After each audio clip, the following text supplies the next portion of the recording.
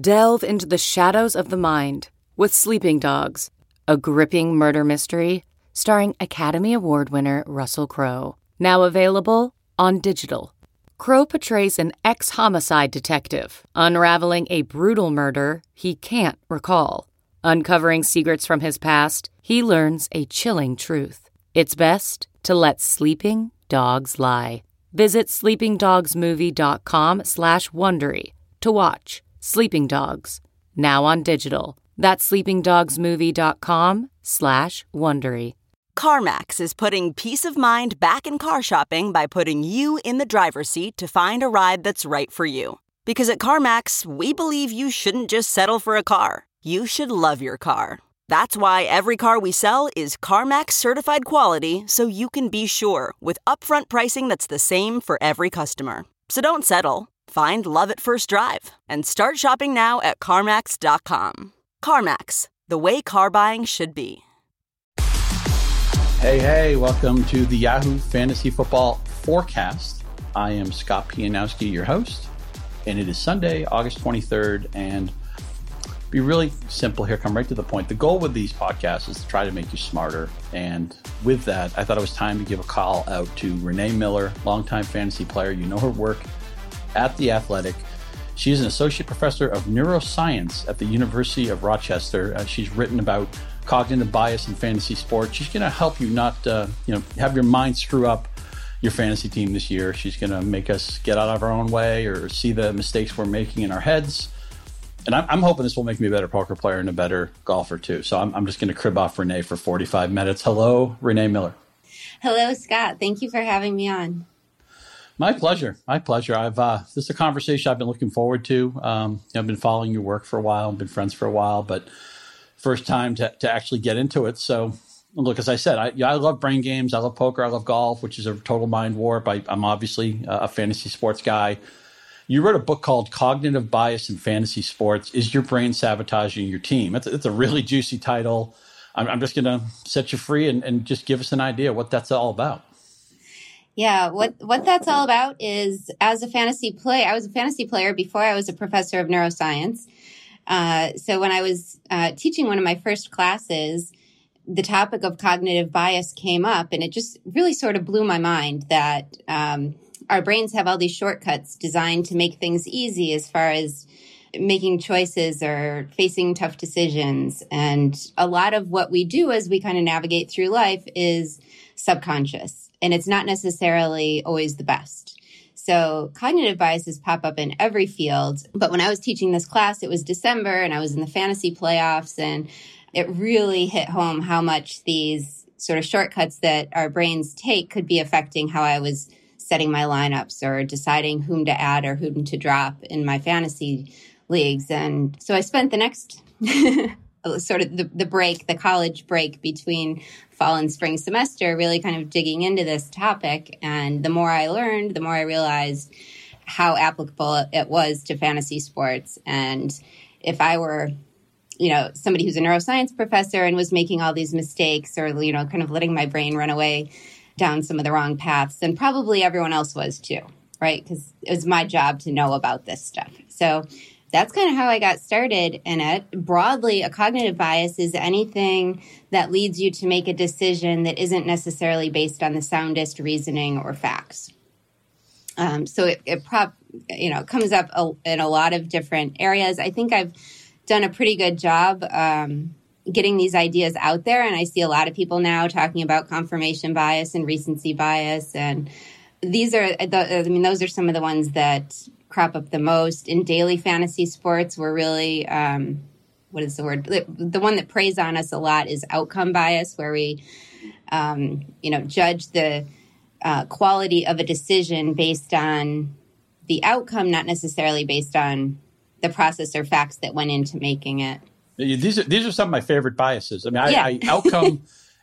mean, confirmation bias, I think, is so common in fantasy, where we go into the summer, and if I decide I'm a Kenyon Drake fan, my mind wants to accumulate all the good stuff about Kenyon Drake, and I want to eliminate or ignore all the negative stuff that they may say about Kenyon Drake, because I've already invested myself. My heart and my mind is already invested there. 100%. And it's not like you're trying to. You're not thinking through that. Your mind just does it for you. Your brain just does it for you. It just downplays the information that disagrees with, with that Kenyon Drake is my man philosophy. And, really, you could even start to think of things like, oh, yeah, the guy that wrote that article, I never really thought much of his work anyway, that said Kenyon Drake was going to not be a top 10 running back this year or whatever. So one question that comes up a lot is, why do we even have cognitive biases? And the fact is that we do, and that must mean that they serve some greater purpose, right? They otherwise would have been lost, in the chimpanzee. We wouldn't have kept them through all this human brain evolution. So the main reason that we have cognitive biases is to protect our identity, really, our sense of self, our confidence, our ego, whatever you want to call that sort of inner guidance. We protect it at all costs. And confirmation bias is a great way to do that. If you believe something and somebody challenges you, your brain's going to leap to your defense and tell you about all the ways how that other opinion is not correct. So we become aware of something like confirmation bias. How do I guard against that? There's this pitfall in front of me. I'm afraid I'm going to fall into this hole. How do I guard against that? Yeah, so it's really difficult. And knowing is 80% of the battle in this case. Just being aware that you're prone to that and that it's not your fault. It's built in. It's hardwired. And it takes a lot of practice. And I've heard a lot of poker players especially talk about the struggle to overcome these kind of impulsive, instinctual decisions or decision-making processes that our brain wants to default to, and how hard it is to actively resist that and take a harder, logical, less emotional path to the ultimate, what is the best decision. But just knowing that your first instinct is probably that impulsive emotional one rather than the logical reasoning one helps.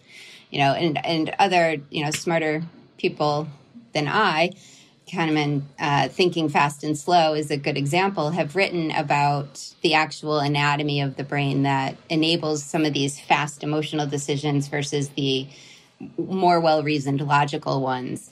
And the more well-reasoned logical paths are the paths that are less traveled. They're slower, they're not used as much, and unfortunately, so it takes us extra effort, sort of extra brain power to get to the place where we're using those higher reasoning. Now, you hit one, I think, really key point that even just a simpleton like me could come up with, is that I know the emotional side and the rational side of my brains they're enemies. They don't get along.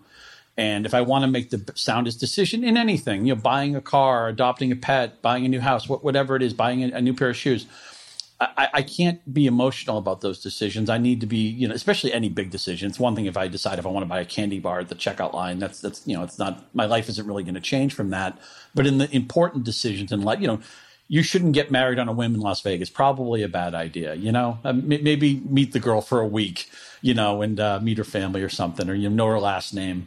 Those are probably good ideas. So I definitely understand the idea of divorcing the emotional and the rational, the two different sides. You want to make decisions when you're calm, when you're in a good mood. Don't act angry. Don't drop a player angry, stuff like that. But you talk about, it's interesting. I've done a lot of research with poker, and I know one theory that Daniel Negreanu has is that if you're in a poker hand and you have an overwhelming thought that, okay, I should really call here. My opponent is bluffing. It's just my first instinct. He thinks, now this is only applicable for Daniel because he's played poker for 25, 30 years or something. But he's like, the distilled experience. Sometimes I think that first decision, that first instinct might be right. I know a lot of people in fantasy, it's only natural to second guess yourself. You're in the finals. You have two receivers of relatively equal strength. You're going to play player A, and then the last second, you're like, maybe I should play player B. The weather is kind of iffy in one of those games, or the quarterback's elbow is hurting, or you start accumulating all this information. And at this point now, you're just looking for somebody else to make the decision. You ask a friend, you go see what the guys at Yahoo think or whatever. So What's there to be said? And look, I'll throw some recency bias in this. I'm playing with my Yahoo colleagues in DFS every day of the season, fantasy baseball, and I'm doing great. And for whatever, this is total recency bias. This is all 3 weeks, and I've just been setting my lineups at the last minute and not grinding them and not going. I mean, I'm doing the basic stuff. I'm avoiding bad platoon setups. I'm trying to go where the runs are, stuff like that. But I'm just like cutting. I'm measuring a couple times and I'm cutting once. I'm not changing my mind at all. And I've run really well. That could just be a 3-week hot streak. I don't know. Or maybe there's just something to be said for me for just, once I start tinkering too much, if I get up to a golf ball and want to hit it and I have too many swing thoughts in my head, that, next thing you know, I'm going to hit it in the woods. So I guess I'm trying to figure out what my best thought process is and what you think about all that. Yeah. It brings to mind two things for me. One is that, again, we have these biases for a reason. And that whole trust your first instinct, trust your gut. We have all these idioms that reflect our, the technical cognitive biases. They are right a lot. Recency is right a lot. It does pay attention. It does pay to pay attention to what just happened, because things that happened once in the recent history are probably more likely to happen again in the future. So, the reason that these biases are there and they have these names is because there's some value. So don't totally disregard what happened. But the guy that hit 3 home runs yesterday is probably not going to hit 3 home runs today, and his price probably went up $1,000, right? So you have to sort of build that in. And as far as the second guessing, there's another bias that is one of my biggest nemesis called information bias. And it's where the more information you have, the more confident you are in your decision, but your decision is not necessarily more accurate. So we tend to go, oh, my brain is trying to shortcut me and take these fast, emotional, impulsive routes. Well, I'm going to sit back and collect 95 pieces of data to support the decision that I'm going to make. And then we feel like that decision can't fail, can't be beat. But really, there's probably only, whether it's baseball or football, there's really probably only 3 or 4 pieces of information that are really driving, the yes or no. So having those extra 91 data points aren't really helping you make a better decision. They're just increasing your confidence. So you get this sort of false sense of confidence. And I think there's a lot of that goes into the last minute tinkering. We're all subject to it. I mean, I don't know a single person who doesn't second guess in fantasy. And sometimes it's good and sometimes it's not. I think I hear more often about the times when the second guessing shot you in the foot. Mm-hmm. But that tends to be because we like to complain a lot. I think it also we don't speaks go to something bragging else about how our second guessing won us the week. A bunch of people who are in competitive things. I think every college basketball coach or college football coach has said this, that the joy of winning often does not equal the pain of losing. And Bobby Knight or Jared Tarkanian would say, I don't remember any of the wins. I remember the time that we had a 11-point lead with 90 seconds left and we blew it. We just needed to make a free throw and we couldn't make one. We couldn't inbound the ball and we lost. Those are the things that stick with you. I was listening to a Mike Tirico interview. He's still grinding over the 1987 Syracuse loss to Indiana in the NCAA basketball final, which Syracuse had the lead until about 30 seconds left in that game. I mean, this stuff kind of sticks with us. One reason why I think it's so great to understand recency bias and how we can benefit from this is that the great thing about, I always say in fantasy, you don't even have to be right so much. You just have to be right more often than the person next to you. And if you understand, you walk into your draft and you understand the recency bias at play, or if you're, say, drafting in a Baltimore area and everybody's going to go crazy for the Ravens, you can play off that bias. A lot of times, if you just know what your opponents are doing and you know what they're tripping on, what they're likely to trip on, then you can use that to your advantage. For sure. And that's why it's maybe less so in baseball, but on a random football weekend, I mean, there's going to be players who have no business scoring 2 or 3 touchdowns, but yet they do. And people go crazy for that and add them with, 3/4 of their fab budget, use their first waiver priority to add these guys who have really there's no logical reason why they should ever do that again. And so you have to really go back to looking at understanding where fantasy performances come from, thinking more about what are the best correlates of fantasy performance before you can decide whether, this is a repeatable performance. Was it an injury? Was it a blown coverage? Was it, game was totally out of hand and somebody got to get a look at a fourth string receiver? I think understanding which are the most important pieces of information can also help overcome the biases. There's an interesting concept called, and I think I'm using this correctly, called paradox of choice, which is the concept that some people would rather not have choice because then they can't get nervous about making the wrong choice. I'm running into this right now. I'm thinking about buying a new 3-wood, and there's so many different lofts and so many different price points, and it's really difficult for me to figure out what really fits my budget, what fits my game. Should I even be buying this at all? And then God knows I could buy the thing and hit it poorly 2 or 3 times and immediately want to throw it in the pond. So sometimes I think there's too many choices, or, there's something to be said for when I go to restaurants and I know what I want versus I go to a new restaurant. They have 7 different things that look interesting. It can be hard to make a decision. As crazy as this sounds, I've heard people say, oh, I hate it when my fantasy team has depth because I don't want to have to make choices. I hate, I'll trade. That's one thing if you can trade away your depth and upgrade your starters. That could possibly be the right move to go. But some people really hate it when they have a lot of options. So what do you tell somebody who's overwhelmed by too many choices? I don't know about you, but I occasionally answer some mailbag questions at The Athletic, and the ones that kill me are the ones like, should I start Patrick Mahomes or Lamar Jackson this week? And I want to scream, like, why do you have both of those? Right. Why? It's week 11. Why do you still have both of those guys on your team? You can't make that decision. I can't make that decision for you. So I do sometimes lean to that side of don't force yourself into these impossible choices. Make it hard on someone else. But of course, we want to have choices, and sometimes we can use one of those 3 or 4 pieces of information to help make the tough choice match up, like defensive prowess in the opponent, that kind of thing. Weather is usually a bad information choice, unless it's the most severe kind of weather. But it's one that we're susceptible to. It's one of the greatest Sunday morning tinkering factors, I think, is, there might be rain. There might be wind. And usually it's minor. I'm so glad you brought that up because I feel like I say this every year. I think if you were just to constantly ignore the weather, you'd be so far ahead of it. But the problem is this is where outcome bias comes in. The one time you ignore it, and then it turns out it was a hurricane or it was a hailstorm and they couldn't throw the ball or whatever happened. Then you think, oh, okay, why didn't I see that coming? And then you over apply it going forward, where it's so many times you forget all the times it's nothing. Or also it could help you. You could have Tyreek Hill. They could be playing in the snow in Denver. The defensive back falls down and Tyreek Hill is an 80-yard touchdown. So, it isn't guaranteed to necessarily hurt you either. Usually, if the wind isn't that bad, they can usually weather the storm. No pun intended. Choices are part of the game. You have to kind of embrace them and be glad that you have the depth to make the choice. We try.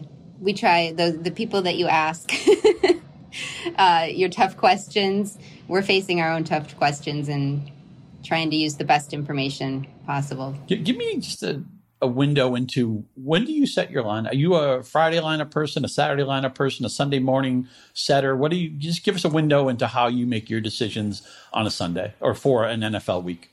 I'm all over the place. Some weeks I'm really organized and I get it done early and try to let it sit, and then I come back Saturday or Sunday morning and see if I'm still, given any practice reports or changes that might have happened during the week. See if I still feel okay or if I want to make any tweaks. Other times I'm scrambling at 12:30 Sunday afternoon and things have just gotten away from me. I try to do the same with my DFS lineups. I try to set them early and kind of leave them, let it soak in. I tend to do the bulk of my research for my writing on Tuesdays. So I tend to feel like I make the most logical decisions right then on that Tuesday. If I, this is going to sound really stupid, but if I do all this research on Tuesday and I write my articles, I kind of get sick of myself and my ideas as the week goes on and the players that I've been talking about, and now I'm bored with with those guys and those lines of reasoning. And so I'm more likely to go contrarian to myself. No, I can understand that. It's really dumb, but I catch myself doing it all the time. Like, God, I've just talked about Dalvin Cook so much. Like, how boring would it be to actually use him in my FanDuel lineup? I also wonder, I've always wondered if this is the thing. Maybe there's a term in the Egghead community. Maybe there isn't. But let's say Yahoo told me that they were going to send me, they said, then let's just pretend they're going to play college football this year. It sounds like they probably won't. But let's say Yahoo said, okay, Scott, we're giving you a new job. I want you to study every tight end in college football, watch all of their games, all of their tape, go to the combine, and then tell us like who the best 10 tight end prospects were. And let's just pretend it was the worst year for tight ends. Like, a couple guys quit, a couple guys went to basketball, a really good prospect tore his ACL. I've spent 5 months of my life doing this, and I want to come up with, okay, these are the guys I'm excited about. I don't want to say, oh, this is a crummy class. Don't draft any of these guys. Yeah, I wonder if we spend a lot of time with a subject, if there's a human desire to want to put importance on the time that we spent and that there's some meaning there, not, oh, well, I did all this research and there's nothing that came from it that I can use that's actionable. Yeah, that's kind of the opposite take on what I was saying about getting sick of my stuff. The more time I spend on it, the more I want to deviate from it, not invest in it, which is, I think, the ridiculous viewpoint. So I think that's really personality based. I'm not a collector. I'm not a person who saves things. I'm like very clutter free, no collections. So I like to enjoy my things and then move on and get new things, and enjoy those things and move on and get new things. So I think I'm also a little bit like that in the fantasy space with the players that, you know, I can come up with all these logical reasons, but then I'm kind of sick of them and I'm ready to move on and try something new. So that's called novelty bias. That's one that I know I'm also really susceptible to. But then there are people who really invest much more strongly in the things they've either spent time or money on and have a much harder time getting away from. So overvaluing or undervaluing your investments either way can be a little bit of a mind trap. Would novelty bias, would that make you interested in Clyde Edwards-Helaire maybe in the first round this year? I think first round is a little high. I'm a little scared for that. But yeah, that's the kind of thing. Especially if you were somebody that drafted David Johnson last year and really didn't get what you were hoping for out of your 4th overall pick. Or, you know, we could go on with examples, but trying something new, something that hasn't let you down in the past, that's novelty bias in a nutshell. I'll admit Johnson's a guy, I think a lot of people, and I'm struggling with this myself, the last time I saw him playing football, he looked like he was tiptoeing through broken glass. I mean, he obviously wasn't healthy, and, you know, who can perform in the NFL if they're not close to 100%? It's such a demanding game, and the talent level is so high. But now he's a new team, a team that probably is going to use him a lot. Bill O'Brien doesn't always have the greatest reputation in the fantasy community. If somebody were to say, oh, David Johnson, the last couple of years he let me down, I'm afraid to draft him, what would you say to that person? I would say I understand. I mean, it really depends where you are in the draft. Are you afraid to draft him in the first round? Yeah. But there's a reasonable place to draft David Johnson, I think. No, I think so, too. There's some encouraging news about the offensive line. I think it also helps that the Texans, I mean, they traded for him. They made a very controversial trade. He was in the Hopkins trade. So maybe they have an incentive to look good or to put Johnson in the best possible position to succeed. I feel like if nothing else, they're going to run him out there and see if there's anything there. He's going to get opportunity. We'll see what he does with that. You wrote a recent piece at The Athletic about getting prepared for an online draft and just how we can be smarter about that. Just hit on a couple of the points that you wrote in that column. Sure. So I've been doing online drafts for a long time. I think I introduced that article by saying, if this is your first online draft, I'm jealous. But a lot of us are forced into altering our plans this fall. We're not traveling. We're not getting together in large groups. So for a lot of people, this will be a first online draft, maybe in a long-standing league that they've always done in person. And that can be intimidating. So a couple of tips. Obviously, figure out what site you're going to use and get on there and do a bunch of mock drafts, practice. figure out the settings, figure out how to use the queue. If you can change the rankings yourself, make your own sort of order of which the players appear. If you can remove players from the queue, you have a list of do not draft guys that you don't want any part of. Get rid of them so you don't panic auto draft them or something. But just get used to the timer, the pace, and the settings and how to navigate. I also think it's a great idea now that everybody's been using Zoom and Google Meet and Skype for work and other birthday parties and stuff. Have a Zoom meeting with your league before your draft. Get together for an hour, catch up, talk, see how prepared everyone is, talk a little football. You can start to get into some of those, things you were talking about. How high is the Houston friend on David Johnson? And so, catch up, make it still a social thing. You don't have to lose that entirely, and you can still get your ribbing in, get your friendly banter, but also maybe get some useful information from your friends before the draft. In Zoom and Skype, these are all face-to-face. So I think those are my two best ideas. There's a couple other things in there. Yeah, definitely read the article on The Athletic. We're talking to Renee Miller today, trying to be smarter about how we make our fantasy decisions. You made a great point, by the way, about understanding the site that you're drafting on in that applet. I mean, look, I work for Yahoo. I think Yahoo has a great game. I have nothing to do with the design of it, but I know our engineers do a great job, and I will try to steer leagues onto Yahoo. But I know there's a lot of other good sites out there, and sometimes I'll be drafting on a site I'm not familiar with, and it's like, who hit my cheese? I don't know where stuff is. And sometimes that can really throw me. And I'll say to myself, well, why didn't I, do a test run with this? Why did I come into this draft room 3 minutes before it started? And now I can't even figure out what the wide receiver list is. It's, and then I start panicking, right? I'm not in my comfort zone. And then I end up, I end up drafting the fifth receiver on my board when the second one was available, because I just haven't gotten accustomed yet to what's going on. So I think that's a great idea. And when you talk about just connecting with your league mates, fantasy sports are a great social outlet. They're a great social network. It's how I hang out with my hometown friends I grew up with. We none of us live near each other anymore, pretty much college friends. I've made a lot of friends in the fantasy space. It's just a great way to connect, especially this year where we can't do the things in person that we usually do. We can't get on a plane.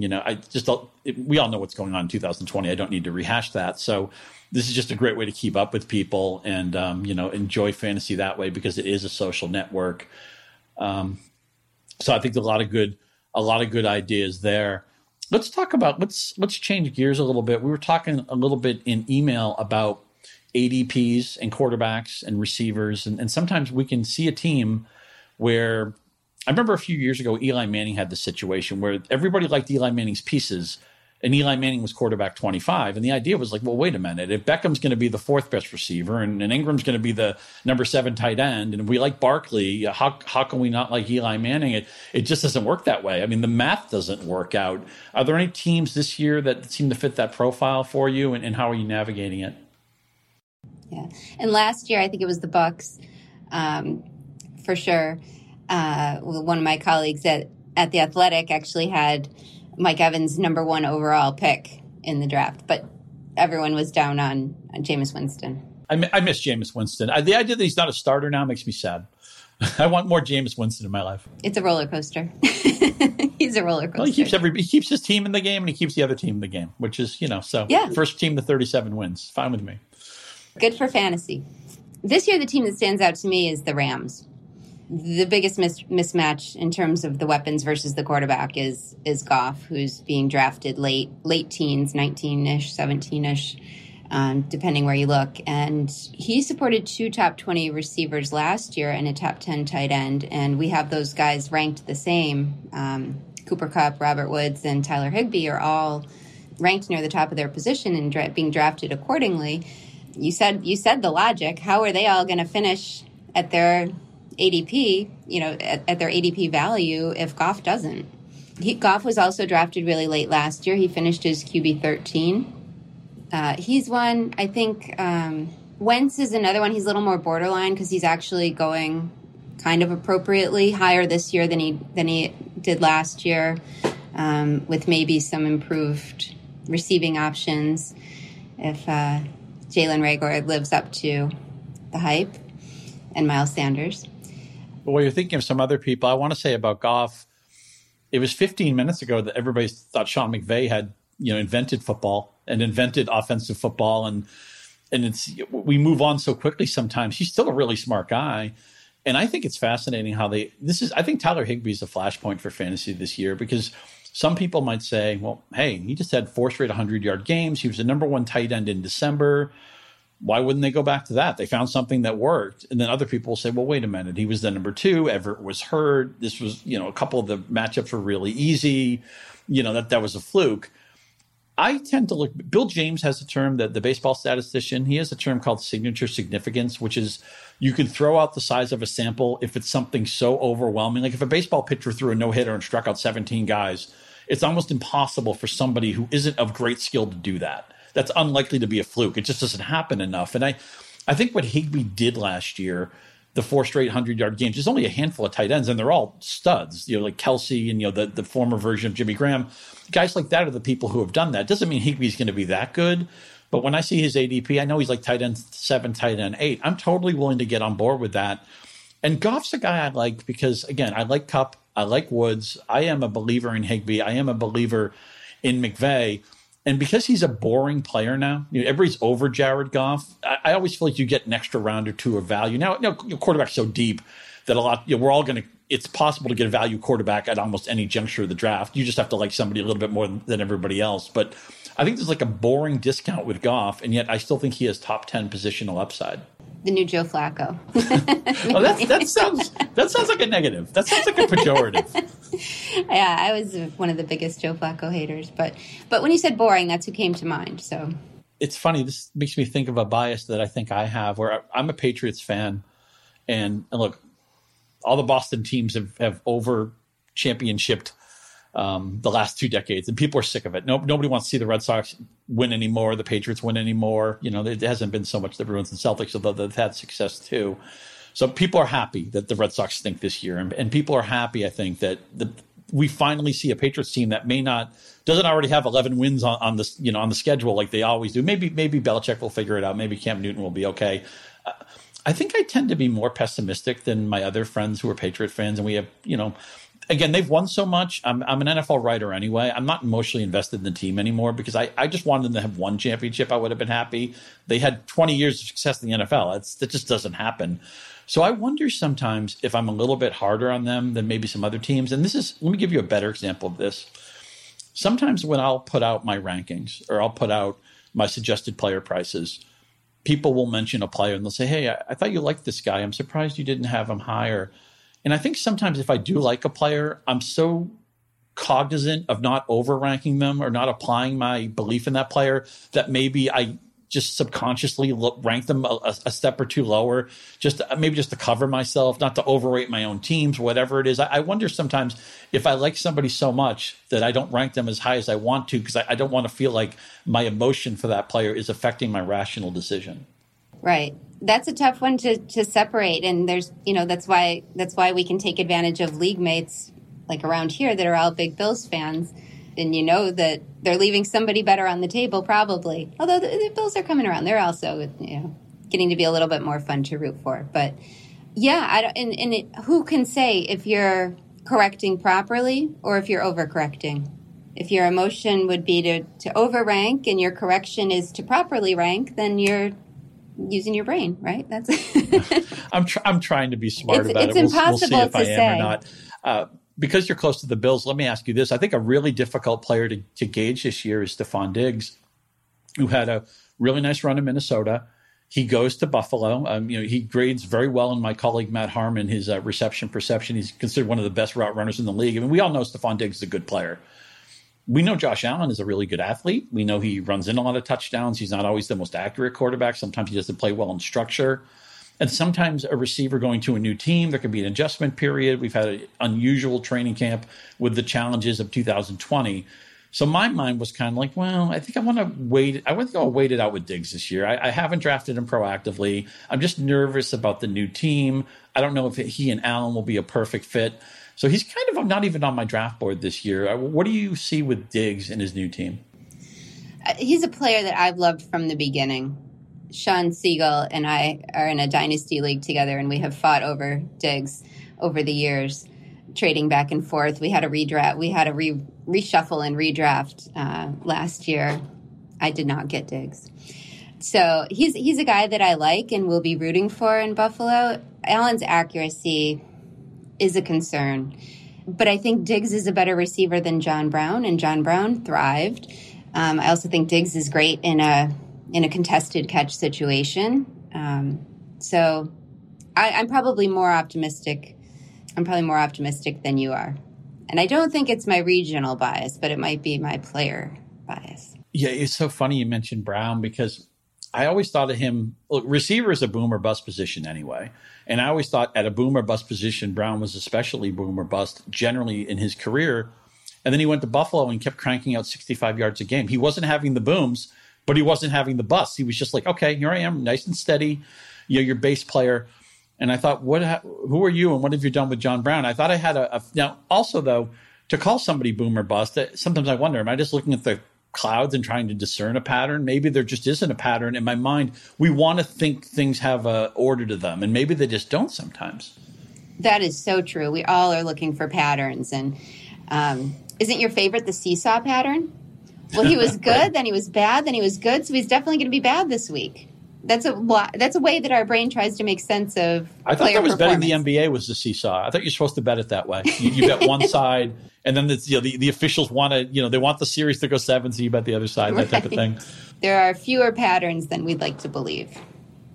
I think that's definitely the takeaway there, is that, again, we want attribution. We want this happened because of this. And, correlation is not causation, right? That's one of the first things you learn in this racket, is that just because I walked into your house and all of a sudden your phone doesn't work or your cable doesn't work, I didn't do anything. I just walked in, So don't blame it on me. We're getting smarter today with Renee Miller. You can read her work at The Athletic, all sorts of good work over there. And you can follow her on Twitter as well. We've got a full rundown of what she's working on at the end of this discussion. Let's get just a few of your targets and strategies for this year. I feel like the first thing in fantasy is, what are you going to do at running back? Are you going heavy on running back? You like get me one and then I'll go other positions? Are you going to go zero RB? Does it depend on the room? In a nutshell, what's your running back strategy this year? So the only league I've drafted so far is the Scott Fish Bowl League. All the others I'm trying to push off till the last possible moment. And I'm going to be completely honest, because I do some NBA DFS writing at Roto-World also. I've been much more preoccupied with NBA this summer. Who would ever thought we'd say that in August?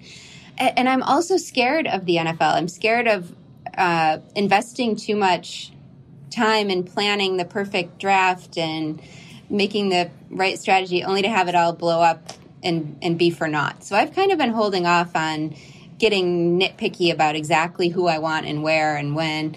Running back for me depends entirely on my draft position. If I'm in the first half of picks, I'm taking one of the good running backs. My ideal is probably, well, obviously if it's number one, it's McCaffrey. But beyond that, Elliott's probably my personal number 2. If I'm in the end of the first round, I'm probably going wide receiver, maybe tight end, maybe even Jackson or Mahomes if I'm pick 12. I think a lot of people are afraid to go that route because they think, oh no, now it's their emotional reaction to their team is better if they like their running backs. And they, you mentioned Sean Siegel earlier. He was the godfather of zero RB. And the main takeaway, I think, if I have this right, with zero running back is the NFL is chaotic.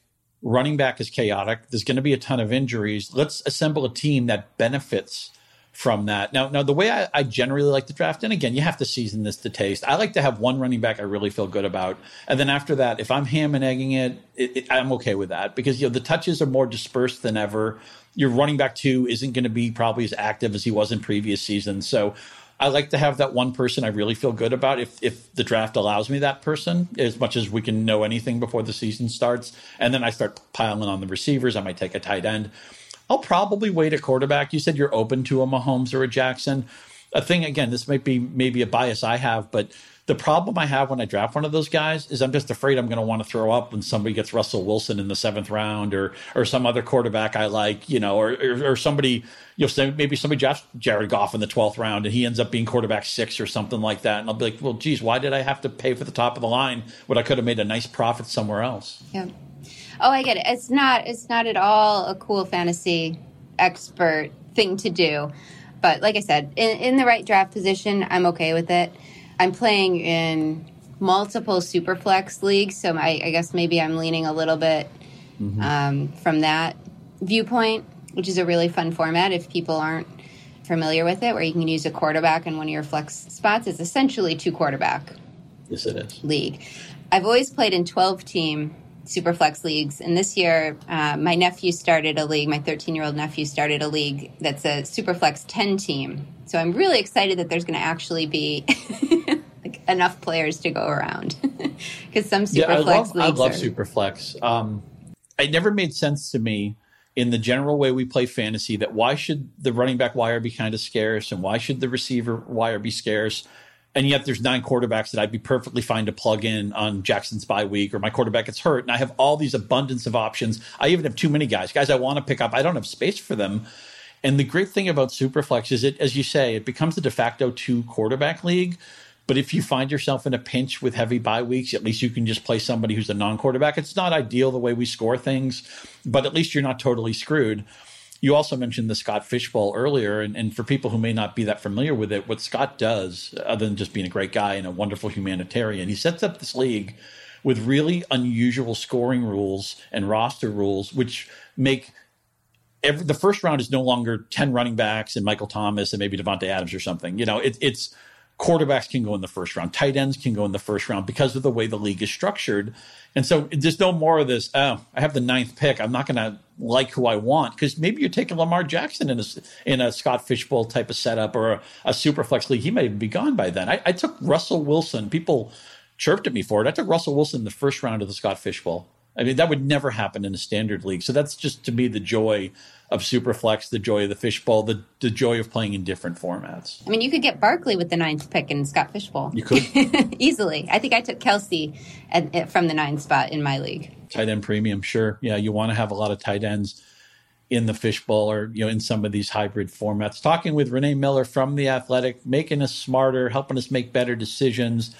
I'm expecting to be a 10% better fantasy analyst after this conversation. Renee, tell us what you're doing, basketball, football, or The Athletic and everywhere else. Give us an update of what's going on. Yeah, so I'm doing a few more preseason pieces at The Athletic. I've written about preparing for the online draft, what to do when you get sniped, especially in the online draft.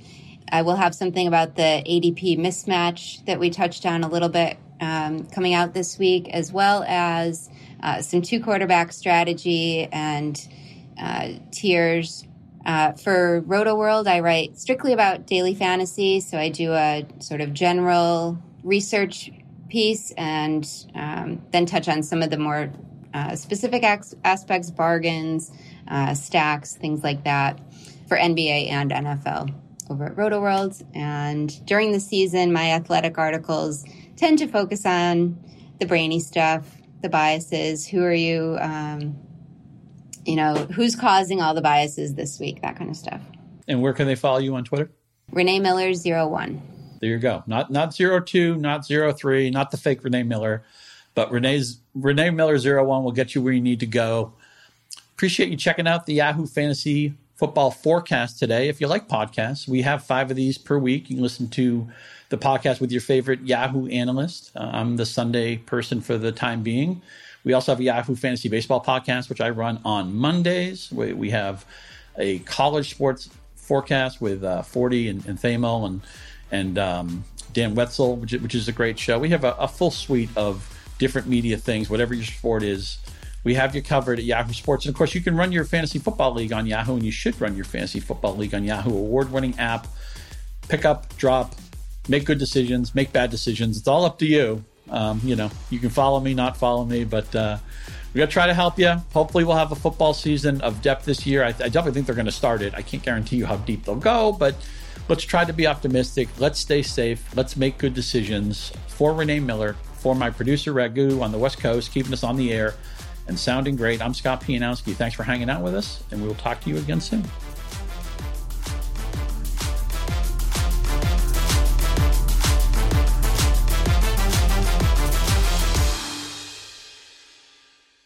It's no secret that our world has been interrupted. A World Interrupted is a daily podcast telling stories of coronavirus and its impact on the economy. So subscribe today on Apple Podcasts or wherever you listen to podcasts.